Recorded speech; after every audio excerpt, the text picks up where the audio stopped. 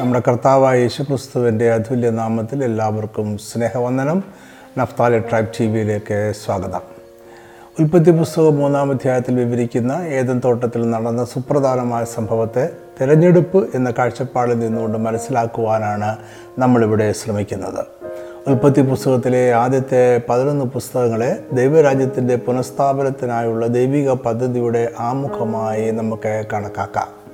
ദൈവം അബ്രഹാമിനെ വിളിച്ച് പുറപ്പെടുവിക്കുന്ന വരെയുള്ള മനുഷ്യ ചരിത്രം ഹ്രസ്വമായി ഈ അധ്യായങ്ങളിൽ രേഖപ്പെടുത്തിയിരിക്കുന്നു. അതുവരെയുള്ള മാനവ ചരിത്രത്തിലൂടെയുള്ള വളരെ വേഗത്തിലുള്ള യാത്രയാണ് ഈ അധ്യായങ്ങളിൽ നമ്മൾ കാണുന്നത്. അതിനാൽ തന്നെ അനേക വിഷയങ്ങളുടെയും സംഭവങ്ങളുടെയും വിശദാംശങ്ങൾ നമുക്കിവിടെ കാണുവാൻ കഴിയുകയില്ല.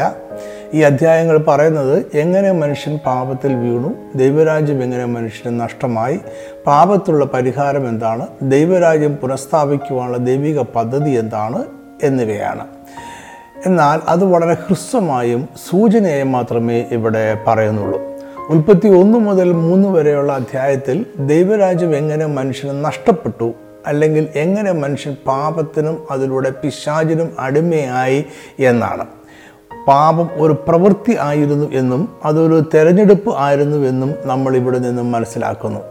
ഈ തെരഞ്ഞെടുപ്പിനാൽ മനുഷ്യൻ ദൈവത്തിൻ്റെ കൽപ്പനയെ നിരസിച്ച് പാപം ചെയ്തു.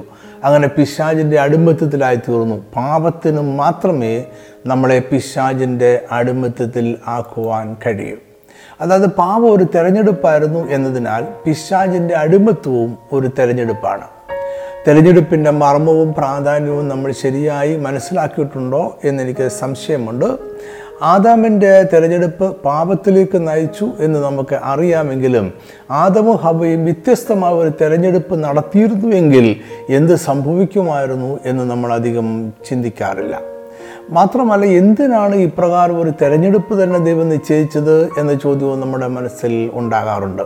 തീർച്ചയായും ദൈവം സർവാധികാരിയാണ് എന്നതിനാൽ ദൈവത്തിൻ്റെ വഴികളെ നമുക്ക് ചോദ്യം ചെയ്യുവാനോ ചിലപ്പോൾ മനസ്സിലാക്കുവാനോ കഴിയുകയില്ല. എന്നാൽ ദൈവം തന്നെ ഭാഗമായി വെളിപ്പെടുത്തുന്ന ദൈവമാണ് എന്നുകൂടി നമ്മൾ ഓർക്കേണ്ടതുണ്ട്. ദൈവം മനുഷ്യനെ സൃഷ്ടിച്ചപ്പോൾ അവനെ ദൈവത്തിൻ്റെ സ്വന്തം സ്വരൂപത്തിലും സാദൃശ്യപ്രകാരവുമാണ് സൃഷ്ടിച്ചത് എന്ന് ഉൽപ്പത്തി 1:26-27 വാക്യങ്ങളിൽ നമ്മൾ വായിക്കുന്നു. ദൈവത്തിൻ്റെ സ്വരൂപത്തിലും സാദൃശ്യപ്രകാരവും സൃഷ്ടിച്ചു എന്നതിന് നമ്മൾ മനസ്സിലാക്കുന്നതിനേക്കാൾ അധികം ആഴമേറിയ അർത്ഥമുണ്ട് എന്ന് എനിക്ക് തോന്നുന്നു. ദൈവം മനുഷ്യനെ സൃഷ്ടിച്ചത് ദൈവത്തിൻ്റെ അനേകം ഗുണങ്ങൾ ഉള്ളവരായിട്ടാണ് എന്ന് വേണം നമ്മൾ മനസ്സിലാക്കുവാൻ. ഒരുപക്ഷെ ദൈവത്തിൻ്റെ സർവാധികാരം ഒഴികെയുള്ള ചില സവിശേഷതകൾ ദൈവം മനുഷ്യനുമായി പങ്കിട്ടു എന്ന് വരാം. എന്നാൽ അതിനെക്കുറിച്ച് വലിയ വിശദീകരണം വേദപുസ്തകത്തിലേക്കും പറയുന്നില്ല എന്നതിനാൽ നമുക്കൊരു അവസാന വാക്ക് പറയുവാനായിട്ട് കഴിയുകയില്ല. എന്നാൽ ഒന്ന് തീർച്ചയായിട്ടും പറയുവാൻ കഴിയും, ദൈവത്തിൻ്റെ അനേകം സവിശേഷതകൾ, ദൈവത്തിൻ്റെ സത്വവിശേഷതകൾ മനുഷ്യന് ലഭിച്ചിട്ടുണ്ടായിരുന്നു. അത് അവനെ ഒരു പരിധിവരെ ദൈവത്തെ പോലെ ആക്കി. ഇവിടെയാണ് നമ്മൾ തിരഞ്ഞെടുപ്പിനുള്ള സ്വാതന്ത്ര്യത്തെ മനസ്സിലാക്കേണ്ടത്. ഈ സ്വാതന്ത്ര്യം ദൈവം മനുഷ്യന് നൽകിയതാണ്. ആ സ്വാതന്ത്ര്യമാകട്ടെ ദൈവത്തെ പോലെ ആകുവാനായി ഉപയോഗിക്കുവാനുള്ളതായിരുന്നു. അതുകൊണ്ടാണ് പിശാച് ഹവ്വയോട് സംസാരിക്കുമ്പോൾ അവളെ പ്രലോഭിപ്പിക്കുന്ന വാഗ്ദാനമായി ഇങ്ങനെ പറയുന്നത്, ദൈവം കഴിക്കരുത് എന്ന് വിലക്കിയ വൃക്ഷത്തിൻ്റെ ഫലം തിന്നുന്ന നാളിൽ നിങ്ങളുടെ കണ്ണ് തുറക്കുകയും നിങ്ങൾ നന്മതിന്മകളെ അറിയുന്നവരായി ദൈവത്തെ പോലെ ആകുകയും ചെയ്യും എന്ന് ദൈവം അറിയുന്നു എന്ന് പറഞ്ഞു. ഇവിടുത്തെ വാഗ്ദാനം ദൈവത്തെ പോലെ ആവുക എന്നതാണ്. അത് കേട്ടപ്പോൾ ഞങ്ങൾക്ക് ദൈവത്തെ പോലെ ആകണ്ട എന്ന് പറഞ്ഞ വാഗ്ദാനത്തെ ഹവ്വയോ പിന്നീട് ആദമോ നിരസിച്ചില്ല. കാരണം ദൈവത്തെ പോലെ ആകുക എന്നത് അവരുടെ ആഗ്രഹമായിരുന്നു. അതിന് അന്യായമായിരുന്നു എന്ന് പറയുക വയ്യ. അവർ ദൈവത്തിൻ്റെ സർവാധികാരം ആഗ്രഹിച്ചു എന്നും അതിന് അർത്ഥമില്ല. പിശാച് അവൻ്റെ വാഗ്ദാനത്തിൽ ഒരു ചതി ഒളിച്ചു വെച്ചിട്ടുണ്ടായിരുന്നു. പിശാച് ഹവ്വയോട് പറഞ്ഞത്, നിങ്ങൾ നന്മതിന്മകളെ അറിയുന്നവരായി ദൈവത്തെ പോലെയാകുകയും ചെയ്യുമെന്നാണ്. സത്യത്തിൽ ദൈവത്തിൽ തിന്മ ഇല്ലാത്തതിനാൽ ദൈവത്തെ പോലെയാകുവാൻ തിന്മയെ അറിയേണ്ട ആവശ്യം ഇല്ലായിരുന്നു. നന്മ മാത്രമായ ദൈവത്തെ അറിയുവാൻ നന്മയെ മാത്രം തിരഞ്ഞെടുക്കുകയായിരുന്നു മനുഷ്യർ ചെയ്യേണ്ടിയിരുന്നത്. എന്നാൽ അവർ പിശാചിൻ്റെ വഞ്ചനയിൽ വീണു നന്മയും തിന്മയും അറിയുവാനുള്ള തിരഞ്ഞെടുപ്പ് നടത്തി. ദൈവത്തെ പോലെ ആകുവാനുള്ള മനുഷ്യനോടുള്ള ദൈവത്തിൻ്റെ ആഹ്വാനം വേദപുസ്തകത്തിൽ പലയിടങ്ങളിലും നമ്മൾ കാണുന്നുണ്ട്. ലേവ്യ പുസ്തകം 11:45 ഞാൻ വിശുദ്ധനാകിയാൽ നിങ്ങളും വിശുദ്ധന്മാരായിരിക്കണം.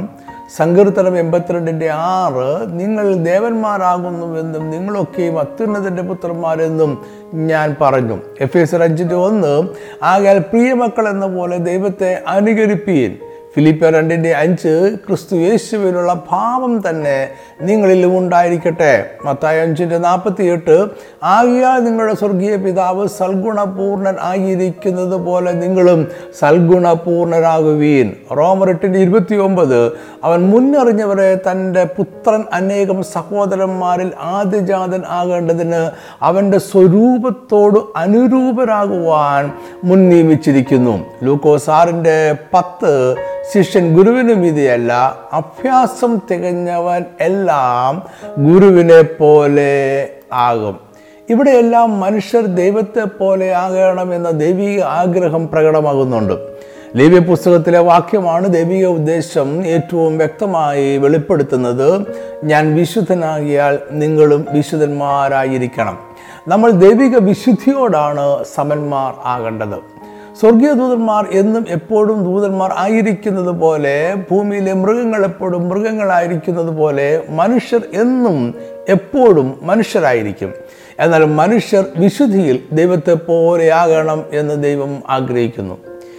എങ്ങനെ മനുഷ്യന് ദൈവത്തിൻ്റെ വിശുദ്ധിയോട് സമന്മാരാകുവാൻ കഴിയും? ഇവിടെയാണ് തെരഞ്ഞെടുപ്പ് കടന്നു വരുന്നത്. മറ്റു രീതിയിൽ പറഞ്ഞാൽ ഒരിക്കലായി എന്നേക്കുമായി നടത്തുന്ന ഒരു തെരഞ്ഞെടുപ്പിലൂടെ ദൈവത്തിൻ്റെ വിശുദ്ധിയോട് സമന്മാരാകുവാൻ മനുഷ്യർക്ക് കഴിയും. ഇത്തരം ഒരു തെരഞ്ഞെടുപ്പിനുള്ള സാധ്യതയും അവസരവുമാണ് ഏദൻ തോട്ടത്തിൽ ആദമിനും ഹവ്വയ്ക്കും ലഭിച്ചത്. തെരഞ്ഞെടുപ്പിന് എന്തുകൊണ്ടാണ് ഇത്ര പ്രാധാന്യമുണ്ടായത്? സ്വർഗീയ ദൂതന്മാരെ കുറിച്ചുള്ള നമ്മുടെ കാഴ്ചപ്പാടൊന്ന് പരിശോധിച്ച് നോക്കാം. അവരുടെ സത്വവും സ്വഭാവവുമാണ് നമ്മളിവിടെ ചിന്തിക്കുവാൻ പോകുന്നത്. ദൂതന്മാരുടെ സ്വഭാവത്തെക്കുറിച്ച് നമ്മൾ ചിന്തിക്കുമ്പോൾ അവർ വിശുദ്ധരും ഒരിക്കലും വിശുദ്ധിയിൽ നിന്ന് മാറാത്തവരും അശുദ്ധിയോട് ചേരാത്തവരുമാണ് എന്ന് നമ്മൾ ചിന്തിക്കുന്നു. സ്വർഗീയ ദൂതന്മാരെല്ലാം ദൈവത്തോട് അനുസരണയുള്ളവരും വിശ്വസ്തരും സദാസമയവും ദൈവത്തെ ആരാധിച്ചു പോരുന്നവരുമാണ് എന്നും നമ്മൾ ചിന്തിക്കുന്നു. അതായത് അവരുടെ സ്വഭാവവും സത്വവും വിശുദ്ധിയും മാറ്റമില്ലാത്തതാണ് എന്ന് നമ്മൾക്ക് ഉറപ്പുണ്ട്. എന്നാൽ വേദപുസ്തകം നൽകുന്ന സൂചന അനുസരിച്ച് ദൂതന്മാരെല്ലാവരും ആദ്യം മുതൽ അങ്ങനെ ആയിരുന്നില്ല. ദൂതന്മാരും ദൈവത്തിൻ്റെ സൃഷ്ടിയാണ് എന്ന് നമുക്കറിയാം. എന്നാൽ അവരെ എങ്ങനെ സൃഷ്ടിച്ചുവെന്നോ അവരെ എന്ന് സൃഷ്ടിച്ചുവെന്നോ അവരെ ദൈവത്തിൻ്റെ സ്വരൂപത്തിലോ സാദൃശ്യത്തിലോ സൃഷ്ടിച്ചുവോ എന്നോ നമുക്കറിഞ്ഞുകൂടാ. എങ്കിലും അവരെ ഭൂമിയുടെ സൃഷ്ടിക്ക് മുമ്പ് സൃഷ്ടിച്ചിരുന്നു എന്ന് നമുക്ക് മനസ്സിലാക്കാവുന്നതാണ്. ഇയ്യോബ് 38:4-8 വരെയുള്ള വാക്യങ്ങളിൽ ദൈവം ഭൂമിയുടെ സൃഷ്ടിപ്പിനെ കുറിച്ച് പറയുന്നുണ്ട്. ദൈവം ഇയ്യോബിനോട് ചോദിക്കുന്ന ചോദ്യങ്ങൾ ഇങ്ങനെയാണ്: ഞാൻ ഭൂമിക്ക് അടിസ്ഥാനമിട്ടപ്പോൾ നീ എവിടെയായിരുന്നു? പ്രഭാത നക്ഷത്രങ്ങൾ ഒന്നിച്ച് ഘോഷിച്ചുല്ലസിക്കുകയും ദൈവപുത്രന്മാരെല്ലാം സന്തോഷിച്ചാർക്കുകയും ചെയ്തപ്പോൾ അതിൻ്റെ അടിസ്ഥാനം ഏതിന്മേൽ ഉറപ്പിച്ചു? ഇവിടെ ദൈവപുത്രന്മാർ എന്നത് ദൂതന്മാരെ കുറിച്ചാണ് പറയുന്നത്. ഇയ്യോബ് 1:6 ദൂതന്മാരെ കുറിച്ച് പറയുവാൻ ദൈവപുത്രന്മാർ എന്ന പദം ഉപയോഗിക്കുന്നുണ്ട്. അതായത് ഭൂമി സൃഷ്ടിക്കുന്നതിന് മുമ്പേ ദൂതന്മാർ സൃഷ്ടിക്കപ്പെട്ടിരുന്നു. ദൂതന്മാരുടെ പിന്നീടുള്ള ചരിത്രം പഠിച്ചാൽ ദൈവിക വിശുദ്ധിയെയോ വിഭിന്നമായി അശുദ്ധിയോ തിരഞ്ഞെടുക്കുവാനുള്ള സ്വാതന്ത്ര്യം അവർക്ക് ഉണ്ടായിരുന്നു എന്ന് മനസ്സിലാക്കാം. ദൈവത്തോട് വിശ്വസ്തരായിരിക്കുക എന്നതോ ദൈവത്തോട് മത്സരിക്കുക എന്നതോ തിരഞ്ഞെടുക്കുവാനുള്ള സ്വാതന്ത്ര്യം ദൂതന്മാർക്കും ഉണ്ടായിരുന്നു. പിശാചിനെ കുറിച്ചുള്ള തിരുവെഴുത്തുകളിലെ സൂചന അനുസരിച്ച് അവൻ ഒരിക്കൽ ഒരു സ്വർഗീയ ദൂതനായിരുന്നു. എഹെസ്കേൽ 28 പിശാചിനെ കുറിച്ച് നീ ദൈവത്തിൻ്റെ തോട്ടമായ ഏദനിൽ ആയിരുന്നു എന്നും നീ ചിറക് വിടർത്ത് മറയ്ക്കുന്ന കെരൂബാകുന്നു എന്നും പറയുന്നു. അപ്പോസ്തലനായ പൗലോസ് 2 കൊരിന്ത്യർ 11:14 സാത്താൻ താനും വെളിച്ചദൂതന്റെ വേഷം ധരിക്കുന്നുവല്ലോ എന്ന് പറയുന്നത് പിശാച് വീണുപോയ ദൂതനാണ് എന്ന ചിന്തയിൽ അടിസ്ഥാനമാക്കിയാണ്. സ്വർഗീയ ചരിത്രത്തിൽ എപ്പോഴോ ദൂതന്മാർ തെരഞ്ഞെടുപ്പിനുള്ള അവരുടെ സ്വാതന്ത്ര്യം ഉപയോഗിക്കുകയും അവരിൽ ഒരു വിഭാഗം പിശാചിന്റെ നേതൃത്വത്തിൽ ദുഷ്ടത തിരഞ്ഞെടുക്കുകയും ചെയ്തു. ഇതിനെക്കുറിച്ച് യെശയ്യാവ് പറയുന്നത് ഇങ്ങനെയാണ്. യെശയ്യാവ് 14:13-14 വാക്യങ്ങൾ: ഞാൻ സ്വർഗത്തിൽ കയറും, എൻ്റെ സിംഹാസനം ദൈവത്തിൻ്റെ നക്ഷത്രങ്ങൾക്ക് മീതെ വയ്ക്കും. ഉത്തരദിക്കിൻ്റെ അതിർത്തിയിൽ സമാഗമന പർവ്വതത്തിന്മേൽ ഞാൻ ഇരുന്നരുളും. ഞാൻ മേഘോന്നതങ്ങൾക്ക് മീതെ കയറും, ഞാൻ അത്യുന്നതനോട് സമനാകും എന്നല്ലോ നീ ഹൃദയത്തിൽ പറഞ്ഞത്. പിശാചും കൂട്ടരുമായ ഒരു കൂട്ടം ദൂതന്മാരാണ് അശുദ്ധിയെയും ദുഷ്ടതയും തിരഞ്ഞെടുത്തത്. അതായത് സ്വർഗീയ ചരിത്രത്തിൽ എപ്പോഴോ സ്വർഗീയ ദൂതന്മാർ ഒരു തിരഞ്ഞെടുപ്പ് നടത്തി. വേദപുസ്തകത്തിൽ ഇല്ല എങ്കിലും നമുക്ക് മനസ്സിലാക്കുവാനായി മാത്രം ഞാൻ പറയട്ടെ. ദൈവം തനിക്കായി ഒരിക്കലായി എന്നേക്കുമായി നന്മയെയും വിശുദ്ധിയെയും നീതിയെയും തിരഞ്ഞെടുത്തു. അത് ഒരിക്കലായി എന്നേക്കുമായി നടത്തിയ ഒരു തിരഞ്ഞെടുപ്പ് ആയതിനാൽ അതിന് ഇനി ഒരിക്കലും മാറ്റമില്ല. ദൈവം എന്തെങ്കിലും തിന്മ ചെയ്യുമെന്നോ വിശുദ്ധിയെ ഉപേക്ഷിക്കുമെന്നോ നമ്മളിൽ ആരും ചിന്തിക്കുന്ന പോലുമില്ല. ഇതിനെയാണ് ഒരിക്കലായി എന്നേക്കുമായ തിരഞ്ഞെടുപ്പ് എന്ന് പറയുന്നത്.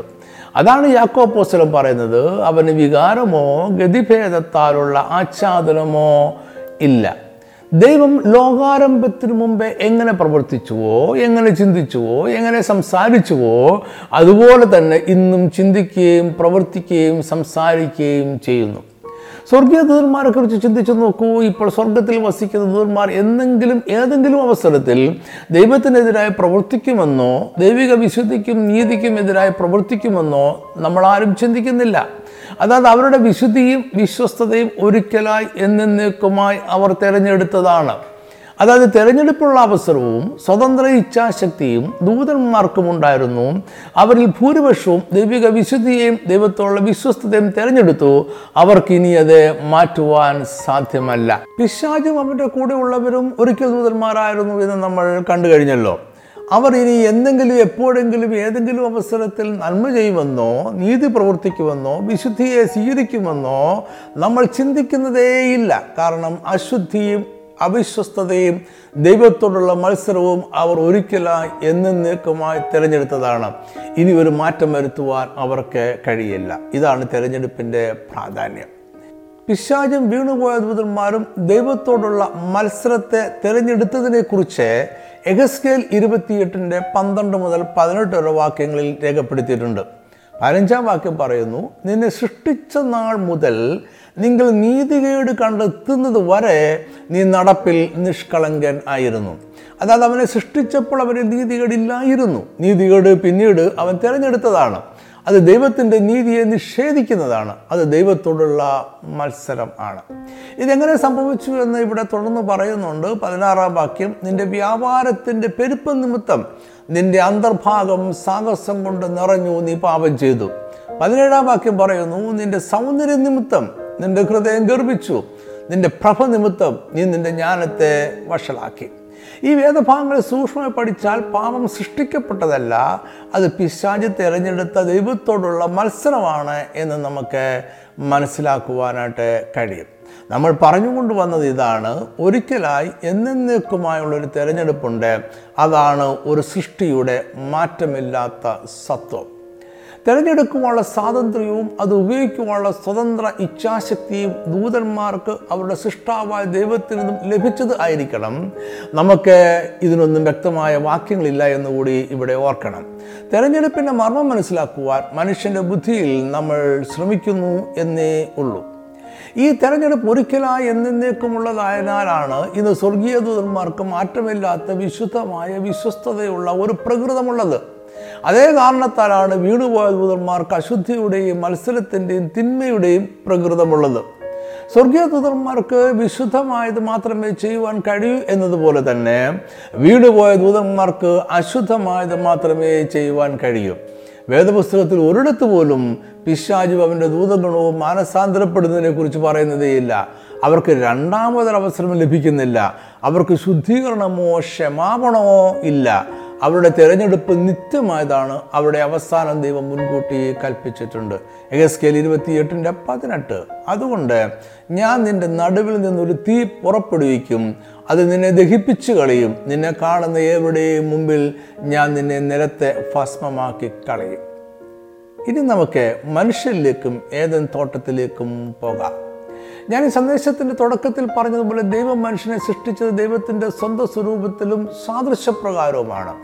ഈ സ്വരൂപത്തിലും സാദൃശ്യത്തിലും സ്വതന്ത്രമായ ഒരു തെരഞ്ഞെടുപ്പിനുള്ള ഇച്ഛാശക്തി ഉണ്ടായിരുന്നു എന്ന് നമുക്ക് ന്യായമായിട്ടും അനുമാനിക്കാം. അതായത് നന്മതിന്മകളെ തിരഞ്ഞെടുക്കുവാനുള്ള സ്വതന്ത്ര ഇച്ഛാശക്തി ദൈവത്തിൽ നിന്നും മനുഷ്യന് പകർന്നു ലഭിച്ചത് ആയിരിക്കണം. തിരഞ്ഞെടുപ്പ് എന്നതോ മനുഷ്യന് ദൈവം കൽപ്പിച്ചതുമായിരുന്നു.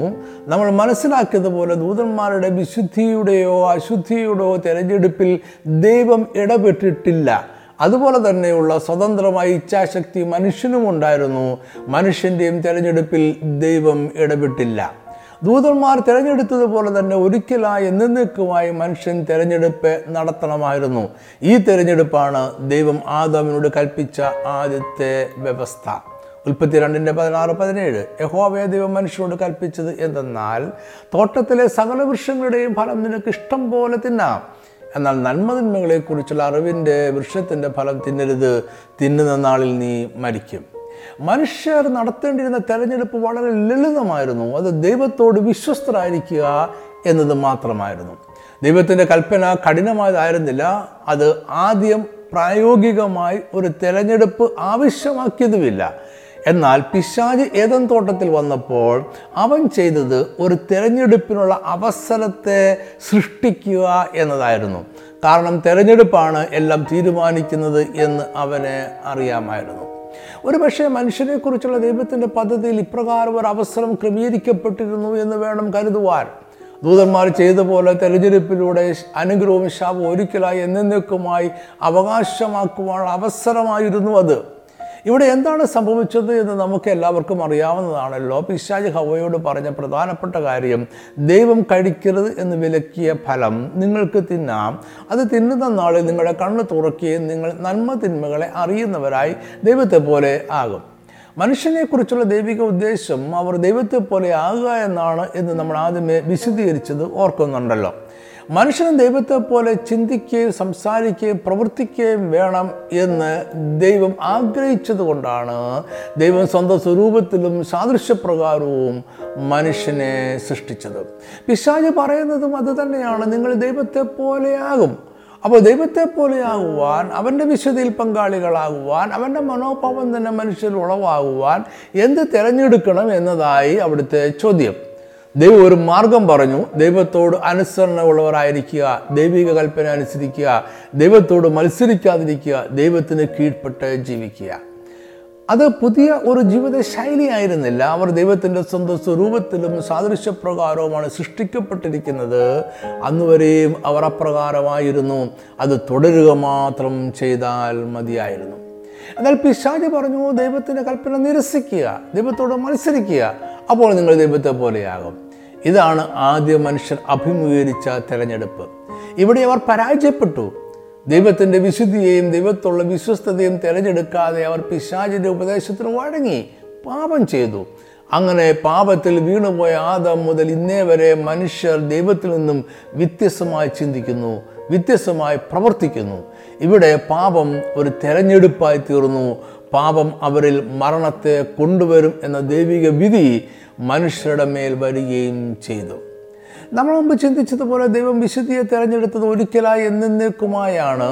ഇനി അതിന് മാറ്റം സാധ്യമല്ല. സ്വർഗീയ ദൂതന്മാർ ദൈവിക വിശുദ്ധിയെ തിരഞ്ഞെടുത്തതും വീണുപോയ ദൂതന്മാർ അശുദ്ധിയെയും മത്സരത്തെയും തിരഞ്ഞെടുത്തതും ഒരിക്കലായി എന്നേക്കുമായാണ്. ഇനി അതിന് മാറ്റം സാധ്യമല്ല. അതുപോലെ തന്നെ മനുഷ്യന്റെ തിരഞ്ഞെടുപ്പും ഒരിക്കലായി എന്നേക്കുമായി സംഭവിക്കുമെന്നും അവിടെ നിന്നും ഒരിക്കലും ഒരു വിടുതൽ സാധ്യമല്ല എന്നുമായിരിക്കണം പിശാച് കരുതിയരുത്. മനുഷ്യരും അങ്ങനെ തന്നെ കരുതിയിട്ടുണ്ടാകാം. രണ്ടാമതൊരു തിരഞ്ഞെടുപ്പിനുള്ള സാധ്യത അവർ കണ്ടില്ല. ഇവിടെയാണ് ദൈവത്തിൻ്റെ ഇടപെടൽ ഉണ്ടാകുന്നത്. എന്നാൽ ദൈവം മനുഷ്യന് രണ്ടാമതൊരു അവസരം കൂടെ നൽകുവാൻ തീരുമാനിക്കുകയാണ്. അതാണ് നമ്മൾ ഏദൻ തോട്ടത്തിൽ കാണുന്നത്. എന്തുകൊണ്ടാണ് ദൈവം ദൂതന്മാർക്ക് നൽകാത്ത തെരഞ്ഞെടുപ്പിനുള്ള രണ്ടാമതൊരു അവസരം കൂടെ മനുഷ്യൻ നൽകിയതെന്ന് ചോദിച്ചാൽ നമുക്കതിന് വ്യക്തമായ കാരണങ്ങൾ പറയുവാൻ സാധ്യമല്ല. ഒരുപക്ഷെ മനുഷ്യൻ പിശാചിനാൽ വഞ്ചിക്കപ്പെടുക ആയിരുന്നതിനാൽ ആയിരിക്കാം. ദൂതന്മാർ വഞ്ചനയിൽ വീണ അശുദ്ധി തിരഞ്ഞെടുത്തതല്ല. വീണുപോയ ദൂതന്മാർ അവരുടെ അന്തർഭാഗം സാഹസം കൊണ്ട് നിറഞ്ഞവർ ഹൃദയം ഗർവിച്ചു ജ്ഞാനത്തെ വഷളാക്കി ദൈവത്തോട് മത്സരിക്കുവാൻ തീരുമാനിക്കുകയായിരുന്നു. പാമ്പ് എന്നെ വഞ്ചിച്ചു, ഞാൻ തിന്നുപോയി എന്ന ഹവ്വയുടെ ഒഴികഴിവ് ദൈവം സ്വീകരിച്ചു എന്നതിന് തെളിവൊന്നുമില്ല. ദൈവം അതിന് അനുകൂലമായി പ്രതികരിച്ചതായും ദൈവജനത്തിൽ പറയുന്നില്ല. അതിനാൽ എന്തുകൊണ്ട് ദൈവം മനുഷ്യന് തിരഞ്ഞെടുപ്പിന് രണ്ടാമതൊരു അവസരം കൂടി നൽകി എന്നതിന് ദൈവകൃപ എന്ന് മാത്രമേ നമുക്ക് ഉത്തരം നൽകുവാൻ കഴിയൂ. മനുഷ്യന് പാപക്ഷമയ്ക്ക് പ്രത്യേകിച്ച് ഒരു യോഗ്യതയും ഉണ്ടായിരുന്നില്ല. എങ്കിലും ദൈവത്തിന് മനുഷ്യനോട് സ്നേഹം തോന്നി. അവനെ നിത്യമായ മരണത്തിന് ഏൽപ്പിക്കുവാൻ ദൈവത്തിന് തോന്നിയില്ല. അതാണ് ദൈവകൃപ. അതിനാൽ ദൈവം ബോധപൂർവമായ ഒരു തെരഞ്ഞെടുപ്പിനുള്ള രണ്ടാമതൊരവസരം കൂടെ മനുഷ്യന് നൽകുവാൻ തീരുമാനിച്ചു. എന്നാൽ ദൈവം ആദമിനോട് കൽപ്പിച്ചിരുന്നത് നന്മതിന്മകളെക്കുറിച്ചുള്ള അറിവിൻ്റെ വൃക്ഷത്തിൻ ഫലം തിന്നരുത്, തിന്നുന്ന നാളിൽ നീ മരിക്കും എന്നായിരുന്നു. മരണമെന്ന ശിക്ഷയെക്കുറിച്ചുള്ള ദൈവിക കൽപ്പന രക്ഷ പ്രാപിക്കണമെങ്കിലും പാപത്തിനൊരു പരിഹാരം ഉണ്ടാകണം എന്നതിലേക്ക് വിരൽ ചൂണ്ടുന്നു. പാപം മറയ്ക്കപ്പെടണം. അതിനാൽ പാപം ചെയ്തതിനു ശേഷം ആദമും ഹവ്വയും അത്തിയില കൊണ്ട് അരയാട ഉണ്ടാക്കി. അവർ പാപത്തെ മറയ്ക്കുവാനും മരണത്തിൽ നിന്നും രക്ഷ പ്രാപിക്കുവാനും ശ്രമിക്കുകയായിരുന്നു. എന്നാൽ മനുഷ്യൻ കണ്ടെത്തിയ ഒരു പരിഹാരത്തിന് പാപത്തെ മറയ്ക്കുവാൻ കഴിയില്ല എന്ന് അവർക്ക് അപ്പോൾ തന്നെ ബോധ്യമായി. എന്നാൽ അതിൽ കൂടുതൽ യാതൊന്നും അവർക്ക് ചെയ്യുവാൻ കഴിയുമായിരുന്നില്ല. അതിനാൽ അവർ ദൈവസ്ഥനിൽ നിന്നും ഓടി ഒളിക്കുവാൻ തീരുമാനിച്ചു. കൃപയാൽ ദൈവം മനുഷ്യനെ അങ്ങനെ അകറ്റിക്കളയാൻ ആഗ്രഹിച്ചില്ല. മനുഷ്യന് സാധ്യമല്ലാത്തത് ദൈവം ചെയ്യുവാൻ തീരുമാനിച്ചു. ഒരു പാപ പരിഹാരം ദൈവം കണ്ടെത്തി. അതിൽ നിഷ്കളങ്കമായ ഒരു ജീവൻ ആദ്യ മനുഷ്യർക്ക് പകരമായി ഒഴുക്കിക്കളയുക എന്നതായിരുന്നു. ആദ്യ മനുഷ്യരുടെ മരണത്തിന് പകരമായി പാപമില്ലാത്ത മറ്റൊരു ജീവൻ മരിക്കുന്നു. ഇത് മനുഷ്യൻ കണ്ടെത്തിയ പാപപരിഹാര മാർഗമല്ല, ദൈവം ക്രമീകരിച്ച പാപപരിഹാര മാർഗമാണ്. പാപിയായ മനുഷ്യന് ഇങ്ങനൊരു പരിഹാരം കണ്ടെത്തുക സാധ്യമല്ല. അതിനാൽ തന്നെ സകലതും ദൈവം തന്നെ ക്രമീകരിച്ചു. ദൈവം തന്നെ ഒരു മൃഗത്തെ കണ്ടെത്തി. പാപരഹിതനായ ദൈവം തന്നെ അതിനെ കൊന്നു. അതിൻ്റെ പാപരഹിതമായ രക്തം ഒഴുക്കിക്കളഞ്ഞു. അത് ആദ്യ മനുഷ്യരുടെ പാപത്തിനും മരണത്തിനും പകരമായി ദൈവം കണക്കിട്ടു. മനുഷ്യൻ കണ്ടെത്തിയ പാപപരിഹാര മാർഗമായ അത്തിയില കൊണ്ടുള്ള അരയാടയെ ദൈവം മാറ്റി. നിർദോഷമായ രക്തം കൊണ്ട് പൊതിഞ്ഞ മൃഗത്തിൻ്റെ തോൽ കൊണ്ട് ഒരു ഉടുപ്പുണ്ടാക്കി മനുഷ്യനെ ധരിപ്പിച്ചു. പാപത്തെ മറയ്ക്കുവാൻ ദൈവത്തിന് മാത്രമേ കഴിയൂ എന്നും നിർദോഷമായ രക്തം പാപത്തെ മറയ്ക്കുന്നു എന്നുമുള്ള പുതിയ ഒരു സന്ദേശം ദൈവം മനുഷ്യർക്ക് നൽകി. ഏദൻ തോട്ടത്തിൽ ഒരു മൃഗം കൊല്ലപ്പെട്ടതാണ് ഈ ഭൂമിയിലെ ആദ്യത്തെ മരണം. അത് ആദമിൻ്റെയും ഹവ്വയുടെയും മരണത്തിന് പകരമാകുകയായിരുന്നു. ഏതിലെ മൃഗത്തിൻ്റെ മരണം സകല മനുഷ്യരുടെയും പാപത്തിന് പരിഹാരമായി തീരുവാനിരിക്കുന്ന യേശുക്രിസ്തുവിൻ്റെ മരണത്തിൻ്റെ നിഴലായിരുന്നു. എന്നാൽ ഏതിലെ മൃഗത്തിൻ്റെ മരണത്താൽ ശാരീരിക മരണം നീങ്ങിപ്പോയില്ല. ദൈവിക കൽപ്പനയ്ക്ക് മാറ്റം ഉണ്ടാകാൻ സാധ്യമല്ലല്ലോ. ശാരീരിക മരണം സംഭവിച്ചാലും പിന്നെയും ജീവിക്കുമെന്നൊരു പുതിയ പ്രമാണം നിലവിൽ വന്നു എന്നേ ഉള്ളൂ. ശരിയായി പറഞ്ഞാൽ ഒരു പകരക്കാരൻ എന്ന നിലയിലുള്ള മൃഗത്തിൻ്റെ മരണം രണ്ടാമതൊരു തെരഞ്ഞെടുപ്പിനുള്ള അവസരം മനുഷ്യന് നൽകി എന്നേ ഉള്ളൂ. വേദപുസ്തകത്തിലെ പിന്നീടുള്ള ചരിത്രം പഠിച്ചാൽ ഒരു മൃഗത്തെ കൊന്നതുകൊണ്ട് മാത്രം മനുഷ്യരുടെ പാപങ്ങൾക്ക് പരിഹാരമാകുന്നില്ല എന്നാണ് നമ്മൾ മനസ്സിലാക്കുന്നത്. പാപപരിഹാര യാഗത്തെ സ്വീകരിക്കുന്ന വിശ്വാസവും തെരഞ്ഞെടുപ്പും രക്ഷയ്ക്ക് ആവശ്യമാണ്. ഒരു മൃഗത്തിൻ്റെ മരണത്തിലൂടെ അതിൻ്റെ രക്തം ചൊരിഞ്ഞ് തങ്ങൾക്ക് പകരമായുള്ള പാപപരിഹാര യാഗമാണ് എന്ന് വിശ്വസിച്ച് ദൈവത്തോടു കൂടെ ചേർന്ന് സ്വർഗരാജ്യത്തോട് വിശ്വസ്തയുള്ളവരായി അനുസരണത്തോടെ ജീവിക്കുവാൻ അവർക്ക് തീരുമാനിക്കാം. അല്ലെങ്കിൽ ദൈവം ക്രമീകരിച്ച പാപപരിഹാര യാഗത്തെ തള്ളിക്കളഞ്ഞ് ദൈവത്തോട് തുടർന്ന് മത്സരിക്കുന്നവരായി പിശാചിനോട് പക്ഷം ചേർന്ന് ജീവിക്കുവാനുള്ള സ്വാതന്ത്ര്യവും ആദമിനും ഹവ്വയ്ക്കും ഉണ്ടായിരുന്നു. ദൈവം ഒരിക്കലും ഒരവസരത്തിലും മനുഷ്യൻ്റെ സ്വതന്ത്ര ഇച്ഛാശക്തിയെ ഹനിക്കുന്നില്ല. എന്നാൽ കൃപയാൽ ആദ്യ മനുഷ്യർ ദൈവം ക്രമീകരിച്ച യാഗത്തെ തങ്ങളുടെ പാപത്തിന് പരിഹാരമായി സ്വീകരിച്ചു. ഈ ആത്മീയ മർമ്മം വലിയതാണ്. നോഹയും അബ്രഹാമും യാക്കോബും എല്ലാം വിശ്വാസം മൂലം ദൈവകൃപയാൽ നീതീകരിക്കപ്പെട്ടവരായിരുന്നു എന്ന ആത്മീയ മർമ്മം നമ്മളിവിടെ ഓർക്കുന്നത് നല്ലതായിരിക്കും. ഇവർ ആരും അവരുടെ സ്വന്തം പ്രവൃത്തികളുടെ നന്മയാൽ നീതീകരിക്കപ്പെട്ടവരല്ല. മോശയെക്കുറിച്ച് പറയുന്ന പ്രശസ്തമായ വാക്യം ഇവിടെ ഞാൻ ഉദ്ധരിക്കട്ടെ. എബ്രായർ 11:24-26 വാക്യങ്ങൾ. വിശ്വാസത്താൽ മോശ താൻ വളർന്നപ്പോൾ പാപത്തിൻ്റെ താൽക്കാല ഭോഗത്തെക്കാളും ദൈവജനത്തോടു കൂടെ കഷ്ടം അനുഭവിക്കുന്നത് തെരഞ്ഞെടുത്തു. മിസ്രൈമിലെ നിക്ഷേപങ്ങളെക്കാൾ ക്രിസ്തുവിന് നിന്ന വലിയ ധനം എന്ന് എണ്ണുകയും ചെയ്തു. രക്തം ചൊരിഞ്ഞുള്ള പാപപരിഹാര യാഗത്തിലുള്ള ആദമിൻ്റെയും ഹവ്വയുടെയും വിശ്വാസവും തെരഞ്ഞെടുപ്പും മൂലമാണ് ഹാവേൽ ഒരാടിനെ യാഗമായി അർപ്പിച്ചത്. കായീൻ മറ്റൊരു തെരഞ്ഞെടുപ്പ് നടത്തി. അതിൽ ദൈവം പ്രസാദിച്ചില്ല. ദൈവത്തിന് കായീൻ്റെ വഴിപാടിൽ പ്രസാദിക്കുവാൻ കഴിയുമായിരുന്നില്ല. അത് പാപപരിഹാരത്തിനായി ദൈവം കാണിച്ചു കൊടുത്ത മാർഗം ആയിരുന്നില്ല. അതായത് ആദമിൻ്റെ ഹവ്വയുടെയും ഹാബേലിൻ്റെയും രക്തം ചൊരിഞ്ഞുള്ള പാപപരിഹാര യാഗമെന്ന തെരഞ്ഞെടുപ്പിനെ ദൈവം അംഗീകരിച്ചു. രക്തം കൂടാതെയുള്ള വഴിപാട് എന്ന കയ്യിൻ്റെ തിരഞ്ഞെടുപ്പിനെ ദൈവം നിരസിച്ചു. മാനവ ചരിത്രത്തിൽ അന്ന് മുതൽ ഇന്ന് വരെയും ദൈവിക ക്രമീകരണം അനുസരിച്ച് നടന്നിട്ടുള്ള എല്ലാ പാപപരിഹാര യാഗങ്ങളും ദൈവം ക്രമീകരിച്ച ഏദൻ തോട്ടത്തിലെ പാപരഹിത യാഗത്തിൻ്റെ തുടർച്ചയോ ആവർത്തനമോ പൊരുളോ ആണ്. ഹാബേലിൻ്റെ യാഗം ഇതിൻ്റെ തുടർച്ചയും ആവർത്തനവുമാണ്. അബ്രഹാം ഇസ്ഹാക്കിനെ യാഗം കഴിക്കുന്നത് വീണ്ടെടുപ്പെന്ന മർമ്മത്തെ വെളിപ്പെടുത്തുന്നു. നമ്മുടെ കർത്താവായ യേശു ക്രിസ്തുവിൻ്റെ പാപപരിഹാര യാഗം ഏതെനിൽ ദൈവം കാണിച്ചു കൊടുത്ത മാതൃകയുടെ അന്തിമമായ പൊരുളായി തീർന്നു. യേശു ക്രിസ്തുവിൻ്റെ യാഗം പാപപരിഹാരമാണ്, വീണ്ടെടുപ്പാണ്, ജയമാണ്, പുനഃസ്ഥാപനമാണ്. യേശുക്രിസ്തുവിൻ്റെ യാഗം രണ്ടാമത്തെ തെരഞ്ഞെടുപ്പിനുള്ള അവസരം സകല മനുഷ്യർക്കുമായി തുറന്നു കൊടുത്തു. ഇത് രണ്ടാമത്തെയും അവസാനത്തെയും അവസരമാണ്. അതിനാൽ ദൈവവചനം പറയുന്നു, റോമർ 8:1, അതുകൊണ്ട് ഇപ്പോൾ ക്രിസ്തു യേശുവിലുള്ളവർക്ക് ഒരു ശിക്ഷാവിധിയും ഇല്ല. ഈ സന്ദേശം ഞാൻ ചുരുക്കുവാൻ ആഗ്രഹിക്കുന്നു. നമ്മൾ മുമ്പ് ചിന്തിച്ചതുപോലെ മനുഷ്യൻ ലഭിച്ച ആദ്യത്തെ അവസരത്തിൽ അവൻ തെറ്റായ തെരഞ്ഞെടുപ്പ് നടത്തി. അതവനെ പാപത്തിലേക്കും പിശാചിൻ്റെ അടിമത്തത്തിലേക്കും നടത്തി. എന്നാൽ ദൈവം അവൻ്റെ കൃപയാൽ മനുഷ്യർക്ക് രണ്ടാമതൊരു തെരഞ്ഞെടുപ്പിനുള്ള അവസരം കൂടി നൽകുവാൻ തീരുമാനിച്ചു. അതിനായി അവനൊരു പാപപരിഹാര യാഗം ഏതെങ്കിലും ക്രമീകരിച്ചു. ദൈവം ഒരു യാഗമൃഗത്തെ ക്രമീകരിച്ചു, അതിനെ കൊന്നു, അതിൻ്റെ രക്തം ഭൂമിയിൽ ഒഴിച്ചു കളഞ്ഞു. ജീവൻ രക്തത്തിലാണ് ഇരിക്കുന്നത് എന്ന പ്രമാണപ്രകാരം നിർദോഷിയായ ഒരു മൃഗം പാപിയായ മനുഷ്യരുടെ പകരക്കാരനും പ്രതീകവുമായി ഏദൻ തോട്ടത്തിൽ മരിച്ചു. ആദമിൻ്റെ സന്തതിയായ ഹാബേൽ മൃഗത്തെ കൊന്നു രക്തം ചൊരിഞ്ഞുള്ള പാപപരിഹാര യാഗത്തെ തെരഞ്ഞെടുത്തു. അവന് ദൈവം പ്രസാദിച്ചു. ഇത് യാഗം ആദമിന് മാത്രമല്ല, അവൻ്റെ സന്തതി പരമ്പരകൾക്കുമുള്ള രക്ഷയുടെ മാർഗമാണ് എന്ന് കാണിക്കുന്നു. അതിനുശേഷം ഇന്നേ വരെ ദൈവം ക്രമീകരിച്ച പാപപരിഹാര യാഗത്തിൽ വിശ്വസിക്കുകയും അത് തിരഞ്ഞെടുക്കുകയും ചെയ്യുന്ന എല്ലാവർക്കും പാപമോചനവും നിത്യജീവനുമുണ്ട്. ഇത് രണ്ടാമത്തെയും അവസാനത്തെയും തെരഞ്ഞെടുപ്പിനുള്ള അവസരമാണ്. ഏതെല്ലാം യാഗത്തിൻ്റെ സമ്പൂർണ്ണ നിവൃത്തി യേശുക്രിസ്തുവിലാണ് നമ്മൾ കാണുന്നത്. യേശുക്രിസ്തു ദൈവത്താൽ ക്രമീകരിക്കപ്പെട്ട നിർദോഷവും നിഷ്കളങ്കവുമായ യാഗമൃഗം ആയിരുന്നു. അവൻ നമ്മുടെ പാപങ്ങൾക്ക് വേണ്ടി തിരുവെഴുത്തുകളിൻ പ്രകാരം മരിച്ചു അടക്കപ്പെട്ടു.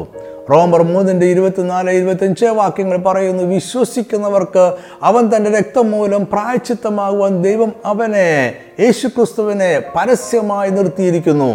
അതിനാൽ നമ്മൾ ദൈവത്തിൻ്റെ മഹാകൃപയാൽ യേശുക്രിസ്തുവിൻ്റെ വീണ്ടെടുപ്പ് മൂലം സൗജന്യമായത്രേ നീതീകരിക്കപ്പെടുന്നത്. വിശ്വസിക്കുക എന്നതൊരു തെരഞ്ഞെടുപ്പാണ്. അവിശ്വസിക്കുവാനും മത്സരിക്കുവാനുള്ള സ്വാതന്ത്ര്യവും മനുഷ്യർക്കുണ്ട്. എന്നാൽ നമ്മളുടെ തെരഞ്ഞെടുപ്പ് നമ്മുടെ ഭാവിയെ, നമ്മുടെ നിത്യജീവനെ നിശ്ചയിക്കും. തെരഞ്ഞെടുപ്പിനുള്ള ഇപ്പോഴുള്ള അവസരം രണ്ടാമത്തേതും അവസാനത്തേതുമാണ്. ഇനി നമുക്ക് മറ്റൊരു അവസരം ലഭിക്കുകയില്ല. അതിനാൽ നിഷ്കളങ്കമായ രക്തം ചൊരിഞ്ഞുള്ള പാപപരിഹാര യാഗമെന്ന ദൈവിക മാർഗത്തെയും അതിനായി അവൻ ക്രമീകരിച്ച യാഗമൃഗമായ യേശുക്രിസ്തുവിനെയും അവൻ്റെ പരമയാഗമായ ക്രൂശ് മരണത്തെയും നമ്മുടെ ഏക പരിഹാര മാർഗമായി തിരഞ്ഞെടുക്കുക. അത് നമ്മളെ നിത്യജീവനിലേക്ക് നടത്തും. നമ്മുടെ തിരഞ്ഞെടുപ്പ് നമ്മുടെ നിത്യതയെ തീരുമാനിക്കും. അതിനുള്ള അവസരമാണ് നമുക്ക് ഇപ്പോൾ ഉള്ളത്. ഇത് അവസാനത്തെ അവസരമാണ്. ജീവനും മരണവും അനുഗ്രഹവും ശാപവും നിങ്ങളുടെ മുമ്പിൽ വെച്ചിരിക്കുന്നു. അതുകൊണ്ട് നീയും നിന്റെ സന്തതിയും ജീവിച്ചിരിക്കേണ്ടതിനും ജീവനെ തിരഞ്ഞെടുത്തുകൊള്ളുക. ഒന്ന് രണ്ട് കാര്യങ്ങൾ കൂടി പറഞ്ഞുകൊണ്ട് ഈ വീഡിയോ അവസാനിപ്പിക്കുവാൻ ഞാൻ ആഗ്രഹിക്കുന്നു. വേദപുസ്തക മർമ്മങ്ങൾ വിവരിക്കുന്ന അനേകം വീഡിയോകളും ഓഡിയോകളും നമ്മുടെ ഓൺലൈൻ ചാനലുകളിൽ ലഭ്യമാണ്. വീഡിയോ കാണുവാൻ naphtalitribe.tv.com എന്ന ചാനലും ഓഡിയോ കേൾക്കുവാൻ naphtalitribe.radio.com എന്ന ചാനലും സന്ദർശിക്കുക. രണ്ട് ചാനലുകളും സബ്സ്ക്രൈബ് ചെയ്യുവാൻ മറക്കരുത്. ഇത് ഇനിയും പ്രസിദ്ധീകരിക്കുന്ന സന്ദേശങ്ങൾ നഷ്ടപ്പെടാതെ കാണുവാനും കേൾക്കുവാനും നിങ്ങളെ സഹായിക്കും. ഇതിൻ്റെ എല്ലാം വേദപഠന കുറിപ്പുകളും ഓൺലൈനിൽ ലഭ്യമാണ്. ഇംഗ്ലീഷിൽ വായിക്കുവാൻ naphtalitribe.com എന്ന വെബ്സൈറ്റും മലയാളത്തിനായി വാതിൽ.in എന്ന വെബ്സൈറ്റും സന്ദർശിക്കുക. എല്ലാ മാസവും ഒന്നാമത്തെയും മൂന്നാമത്തെയും ശനിയാഴ്ച വൈകിട്ട് 5 മണിക്ക് പവർ വിഷൻ TV-യിൽ നമ്മുടെ പ്രോഗ്രാമുണ്ട്. ദൈവജനം ഗൗരവമായി പഠിക്കാൻ ആഗ്രഹിക്കുന്നവർ ഈ പ്രോഗ്രാമുകൾ മറക്കാതെ കാണുക, മറ്റുള്ളവരും കൂടെ പറയുക. ഈ സന്ദേശം കണ്ടതിനും കേട്ടതിനും വളരെ നന്ദി.